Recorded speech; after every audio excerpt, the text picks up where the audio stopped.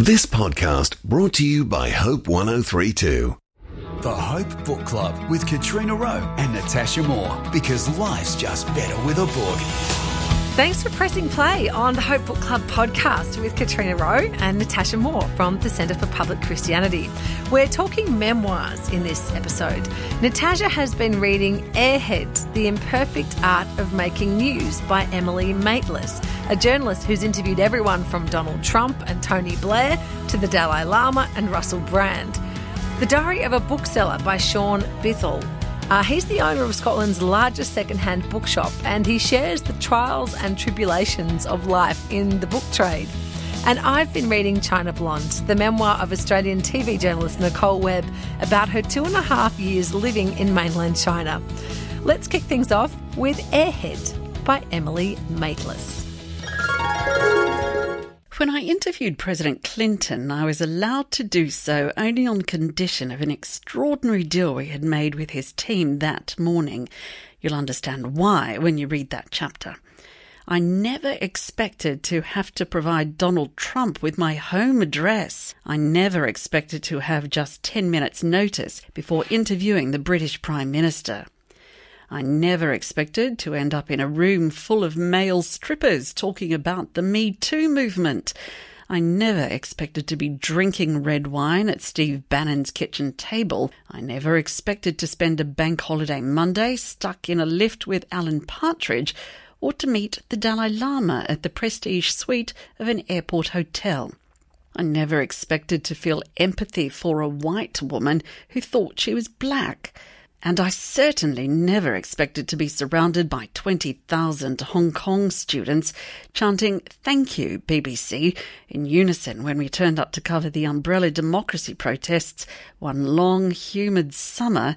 We had to shush them before our filming was ruined. In other words, there was much that was never conveyed through the interviews we showed on tape. Unlike print, there is no room for annotation or commentary as you go along. What appears on screen is what people see. Everything else is just interpretation. When I chose the title of this book, Airhead, I did so with some trepidation.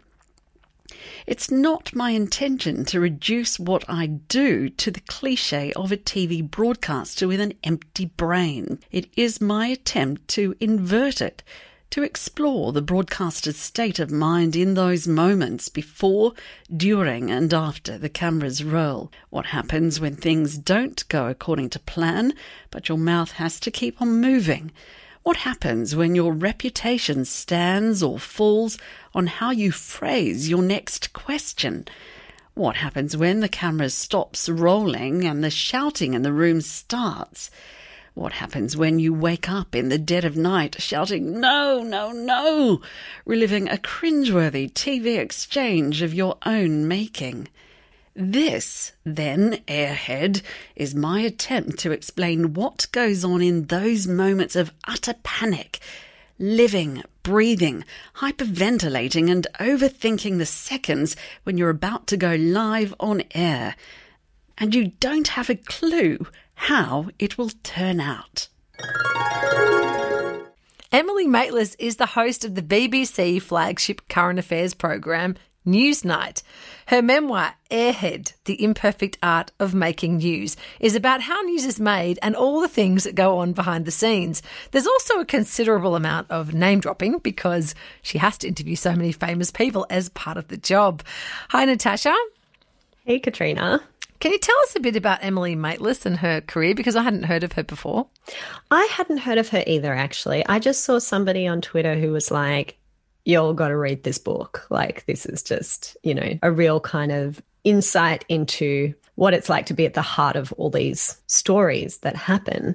Obviously, some of it was written for people who are used to seeing her on the news and have for decades. But I really enjoyed it even that not being my experience. And almost there was a novelty to that because I'm like, I don't know who you are, but oh, look, texting Emma Thompson trying to get her to do this interview about me too. And, here you are hanging out with Bill Clinton for a couple of days in India to do with his foundation. And, she goes and interviews the Chippendales, also about me too, in Las Vegas. And so really interesting stories. So it's not a memoir as such, like it's not kind of a, let me tell you about my career from, start to finish. It's really snapshots.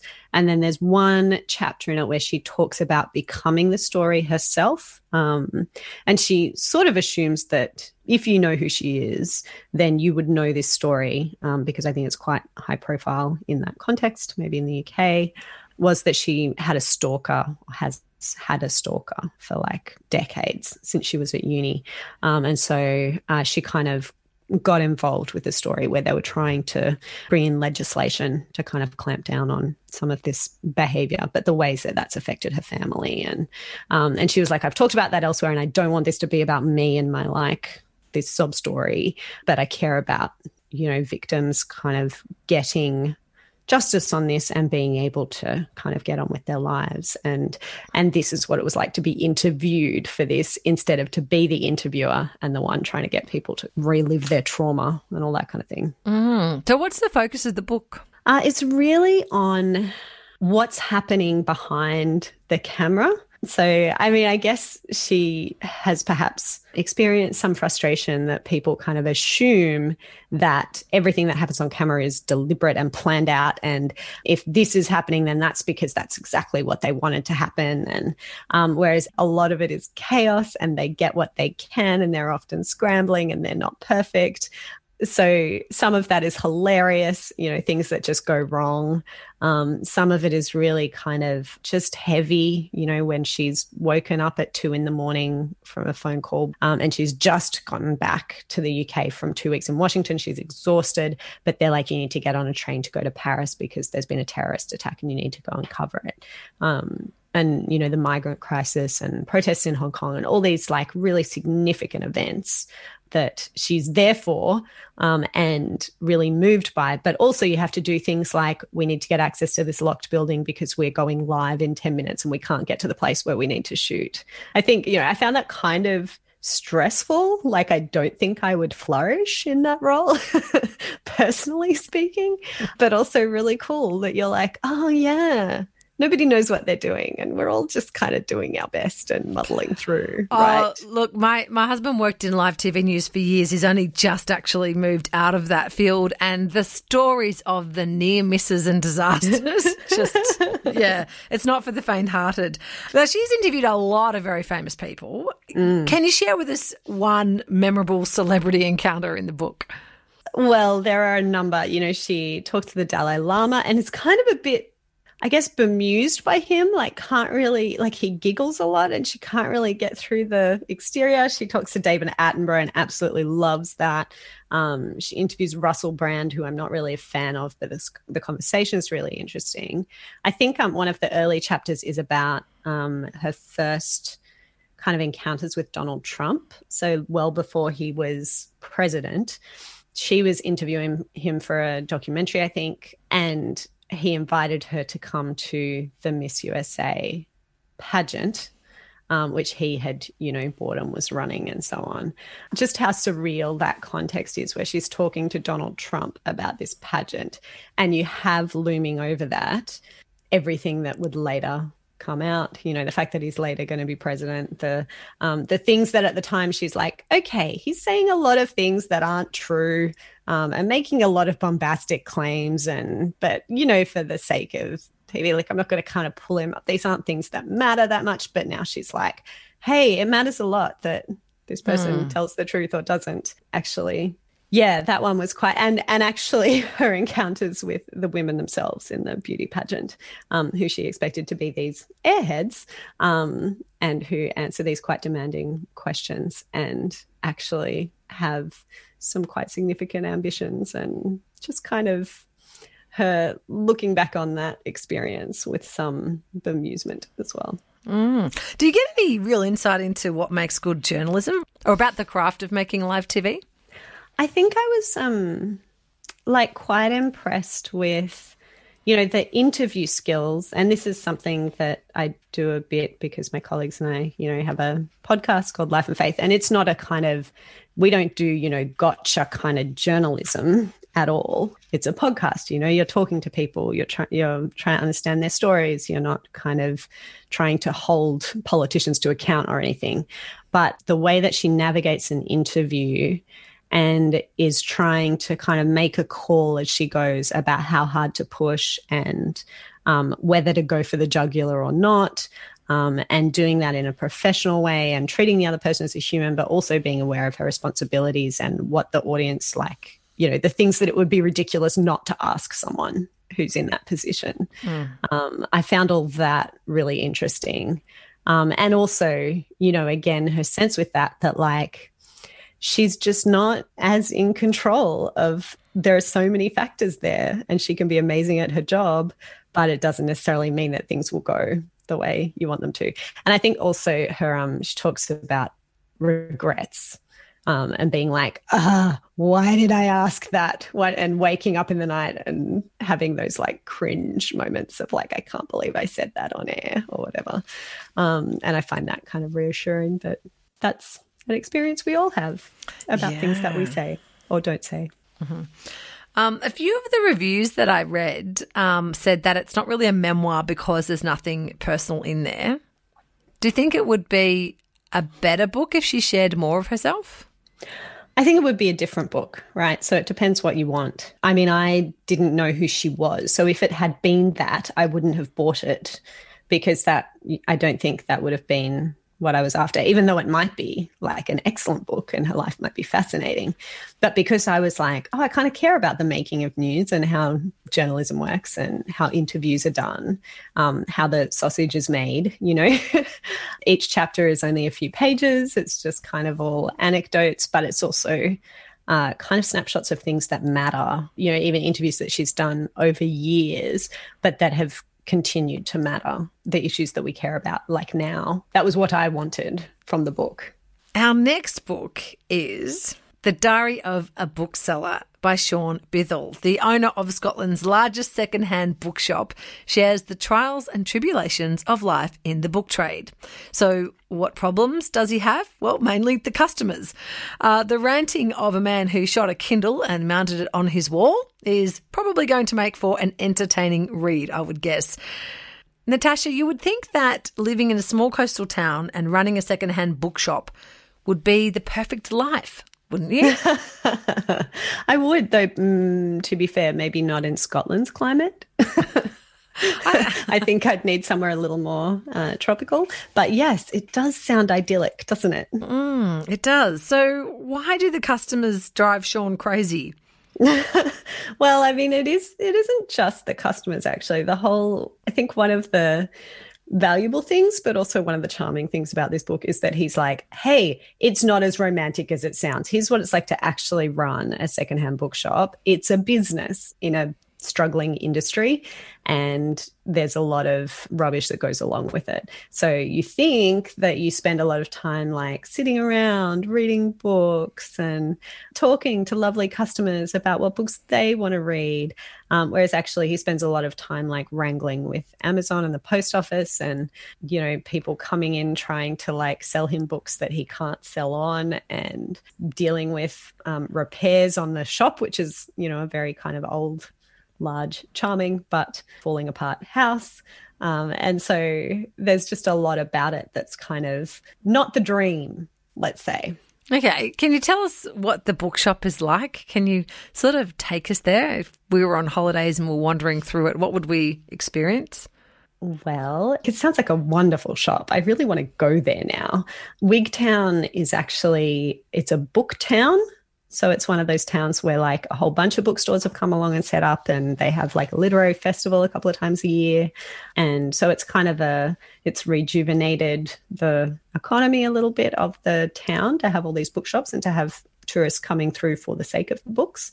There are like these concrete spirals outside the door of Sean's bookshop, and then all these different kind of rooms. The thing about it that I think I would want to go there, but only in the summer, to the extent that Scotland has something we would recognise as summer, is that like he doesn't heat it because they can't afford to. So like one of his employees comes throughout the winter in her ski suit because the shop is so Arctic. And I'm like, I can't, no. Don't they have fireplace? So they have a fireplace, but I guess it's a really big, old, drafty house. So it's, you know, sort of idyllic and sort of not. Oh, I'm so torn now. I really want to go there, but I don't want to freeze. Well, let's go when it's warm. Okay, sure. Go for the festival. Okay, so what kind of issues does Sean face with running this bookshop and with the industry more widely? Amazon is a big issue. At the beginning of each month of the diary, he quotes from George Orwell from something he wrote called Bookshop and Memories, because George Orwell apparently worked in a bookshop for a while and wrote about how horrendous it is and how the customers are just the worst. So Sean kind of sympathizes with that and writes about that as well. But, you know, like, and I'm kind of astounded, actually. There are things that, you know, he'll have customers come to him and there'll be a book that's like £2 and they'll ask if they can have it cheaper. And you're like, really? Or people will kind of be like, oh, this is secondhand. I think it should be cheaper. And he's like, well, look on Amazon. It's like you can't get a version online for cheaper than this. Like, this is how much this book is worth. But they kind of feel like it should be cheap because it's secondhand. Or people will come in and like ask things and spend hours browsing and then be like, I can get it on Amazon. I'm going to do that. And he's like, you know, thanks. And even just the ridiculous things that people ask. You know, he describes one guy who has been looking for this particular book in bookstores for like 10 years and is like, do you have it? And he's like, yes, we have it. And it's £4. And he's like, oh, it's too expensive. And you're like, what? What? So just the absurdities. Oh, no. Does this mean that we should never buy a book online again? Is that what you felt after you read it? I don't know. I mean, I certainly felt like I do believe in supporting local bookstores, and particularly like I'm a bit outraged at, you know, books in the UK are a lot cheaper than they are here. And this is a secondhand bookstore. The books are like extra cheap. I once had someone tell me when I published my first picture book, and I was super proud, you know, because it was my first book published and it was $20. And someone at my church said, too expensive, not buying it. And I was like, are you kidding me? I spent years working for this and $20 is too much for you? Like, you buy a DVD for $20 and did back in the day, you know, and you watch it twice and this book will be read like 100 times by your child. And in a secondhand bookshop, it'll be $5. And I don't know, Natasha. Why won't people pay for books? Well, anyway. I want lots of books, right? So I also want them to be cheap. But I had some existential moments reading this book, partly because, you know, I have just moved house. And so I was reading this while also thinking quite a bit about my own book collection and what fits on my shelves and how to arrange them and all that kind of thing. And he spends a lot of time in the book driving around to the houses of people who, I mean, either elderly people who are moving, like downsizing, or the relatives of deceased people who are like, I need to get rid of this book collection. Can you take this stuff? And so his reflections on like, oh, well, this was all trash, or this was, you know, valuable, or I can take this, but I can't take these ones.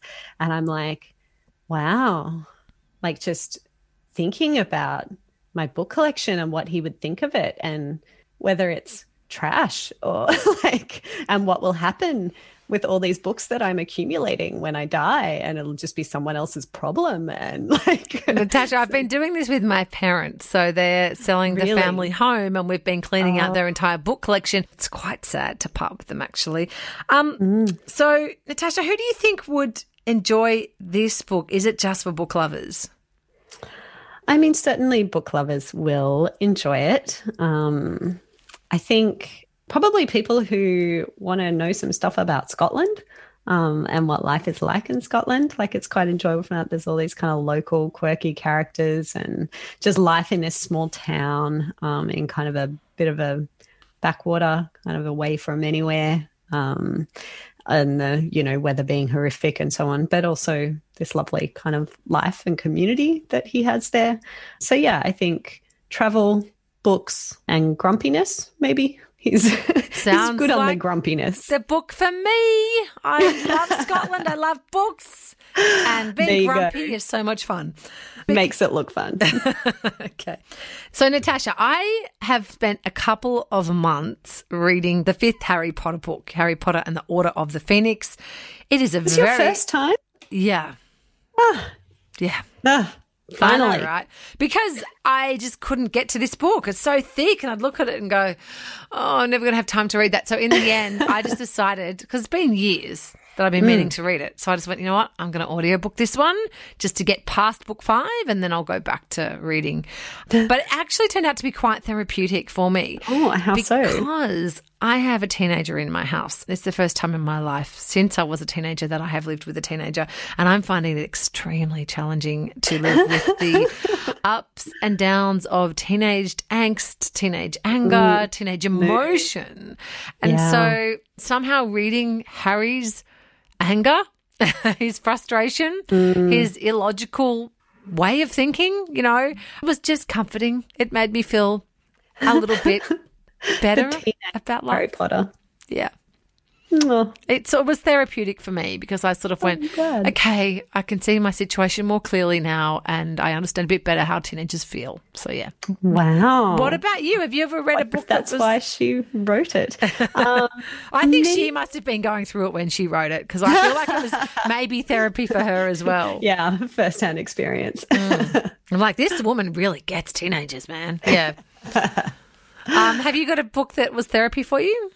I think maybe these are opposite ends of the spectrum, but like on one end, I feel as though Adam Bede by George Eliot, I just found really kind of morally character building. Okay.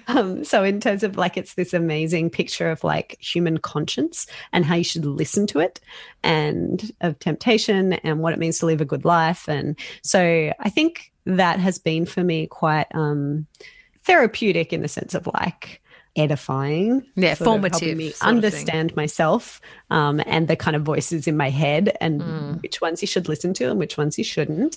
And then maybe more at the like retail therapy, that kind of therapy end of things, when I just need to kind of curl up or collapse in a comfort heap reading and be comforted. Reading. Yeah, that's probably Georgette Heyer for me. Okay, I've still never read one of those Georgette Heyers, but when we did the book clean out at my parents', I did insist she had to keep at least 3 Georgette Heyers so that I could read some when I visited. There were Georgette Heyers that you didn't offer me? I thought you had them all. No, I hardly have any. I've just read lots of them. My grandmother had them all. Yeah. Oh, alas. I need to go to Lifeline and get some Georgette Heyers. I also salvaged the Elizabeth Googe, what's it called?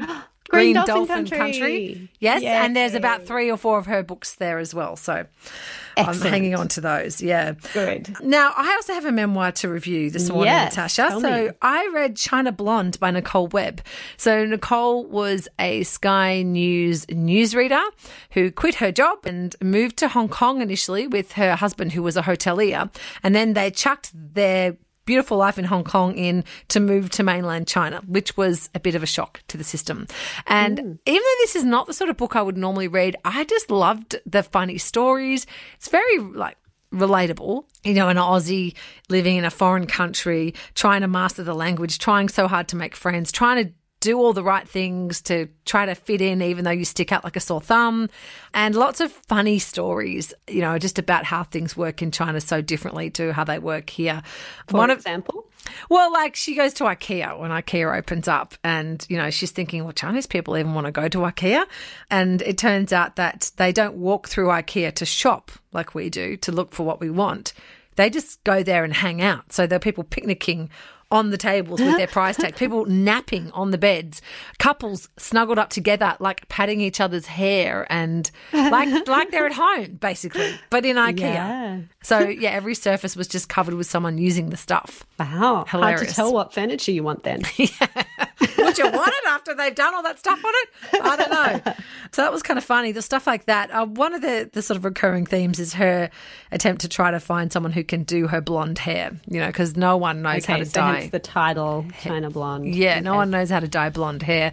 And even though I'm not someone who's that into getting their hair done, I probably get my hair cut like twice a year, I really related to what that represented, which for me was her struggle to try and hang on to something of herself, in a city where everything is completely different and you don't know the rules and, you don't have any friends and everything is just hard. I think her trying to find someone who could give her blonde hair was just this sort of struggle to try and maintain some sense of self. So, yeah. So would you recommend? Yeah, it's fun, light, easy read, but it definitely does very gently give you insights into Chinese culture that I think can help us even here in Australia. Great. Yeah, so look, that's the end of episode 29 of the Hope Book Club, our memoir edition. This week we've talked about Airhead, The Imperfect Art of Making News by Emily Maitlis, The Diary of a Bookseller by Sean Bithell, and China Blonde by Nicole Webb. Thanks for listening to the Hope Book Club, because life's just better with a book.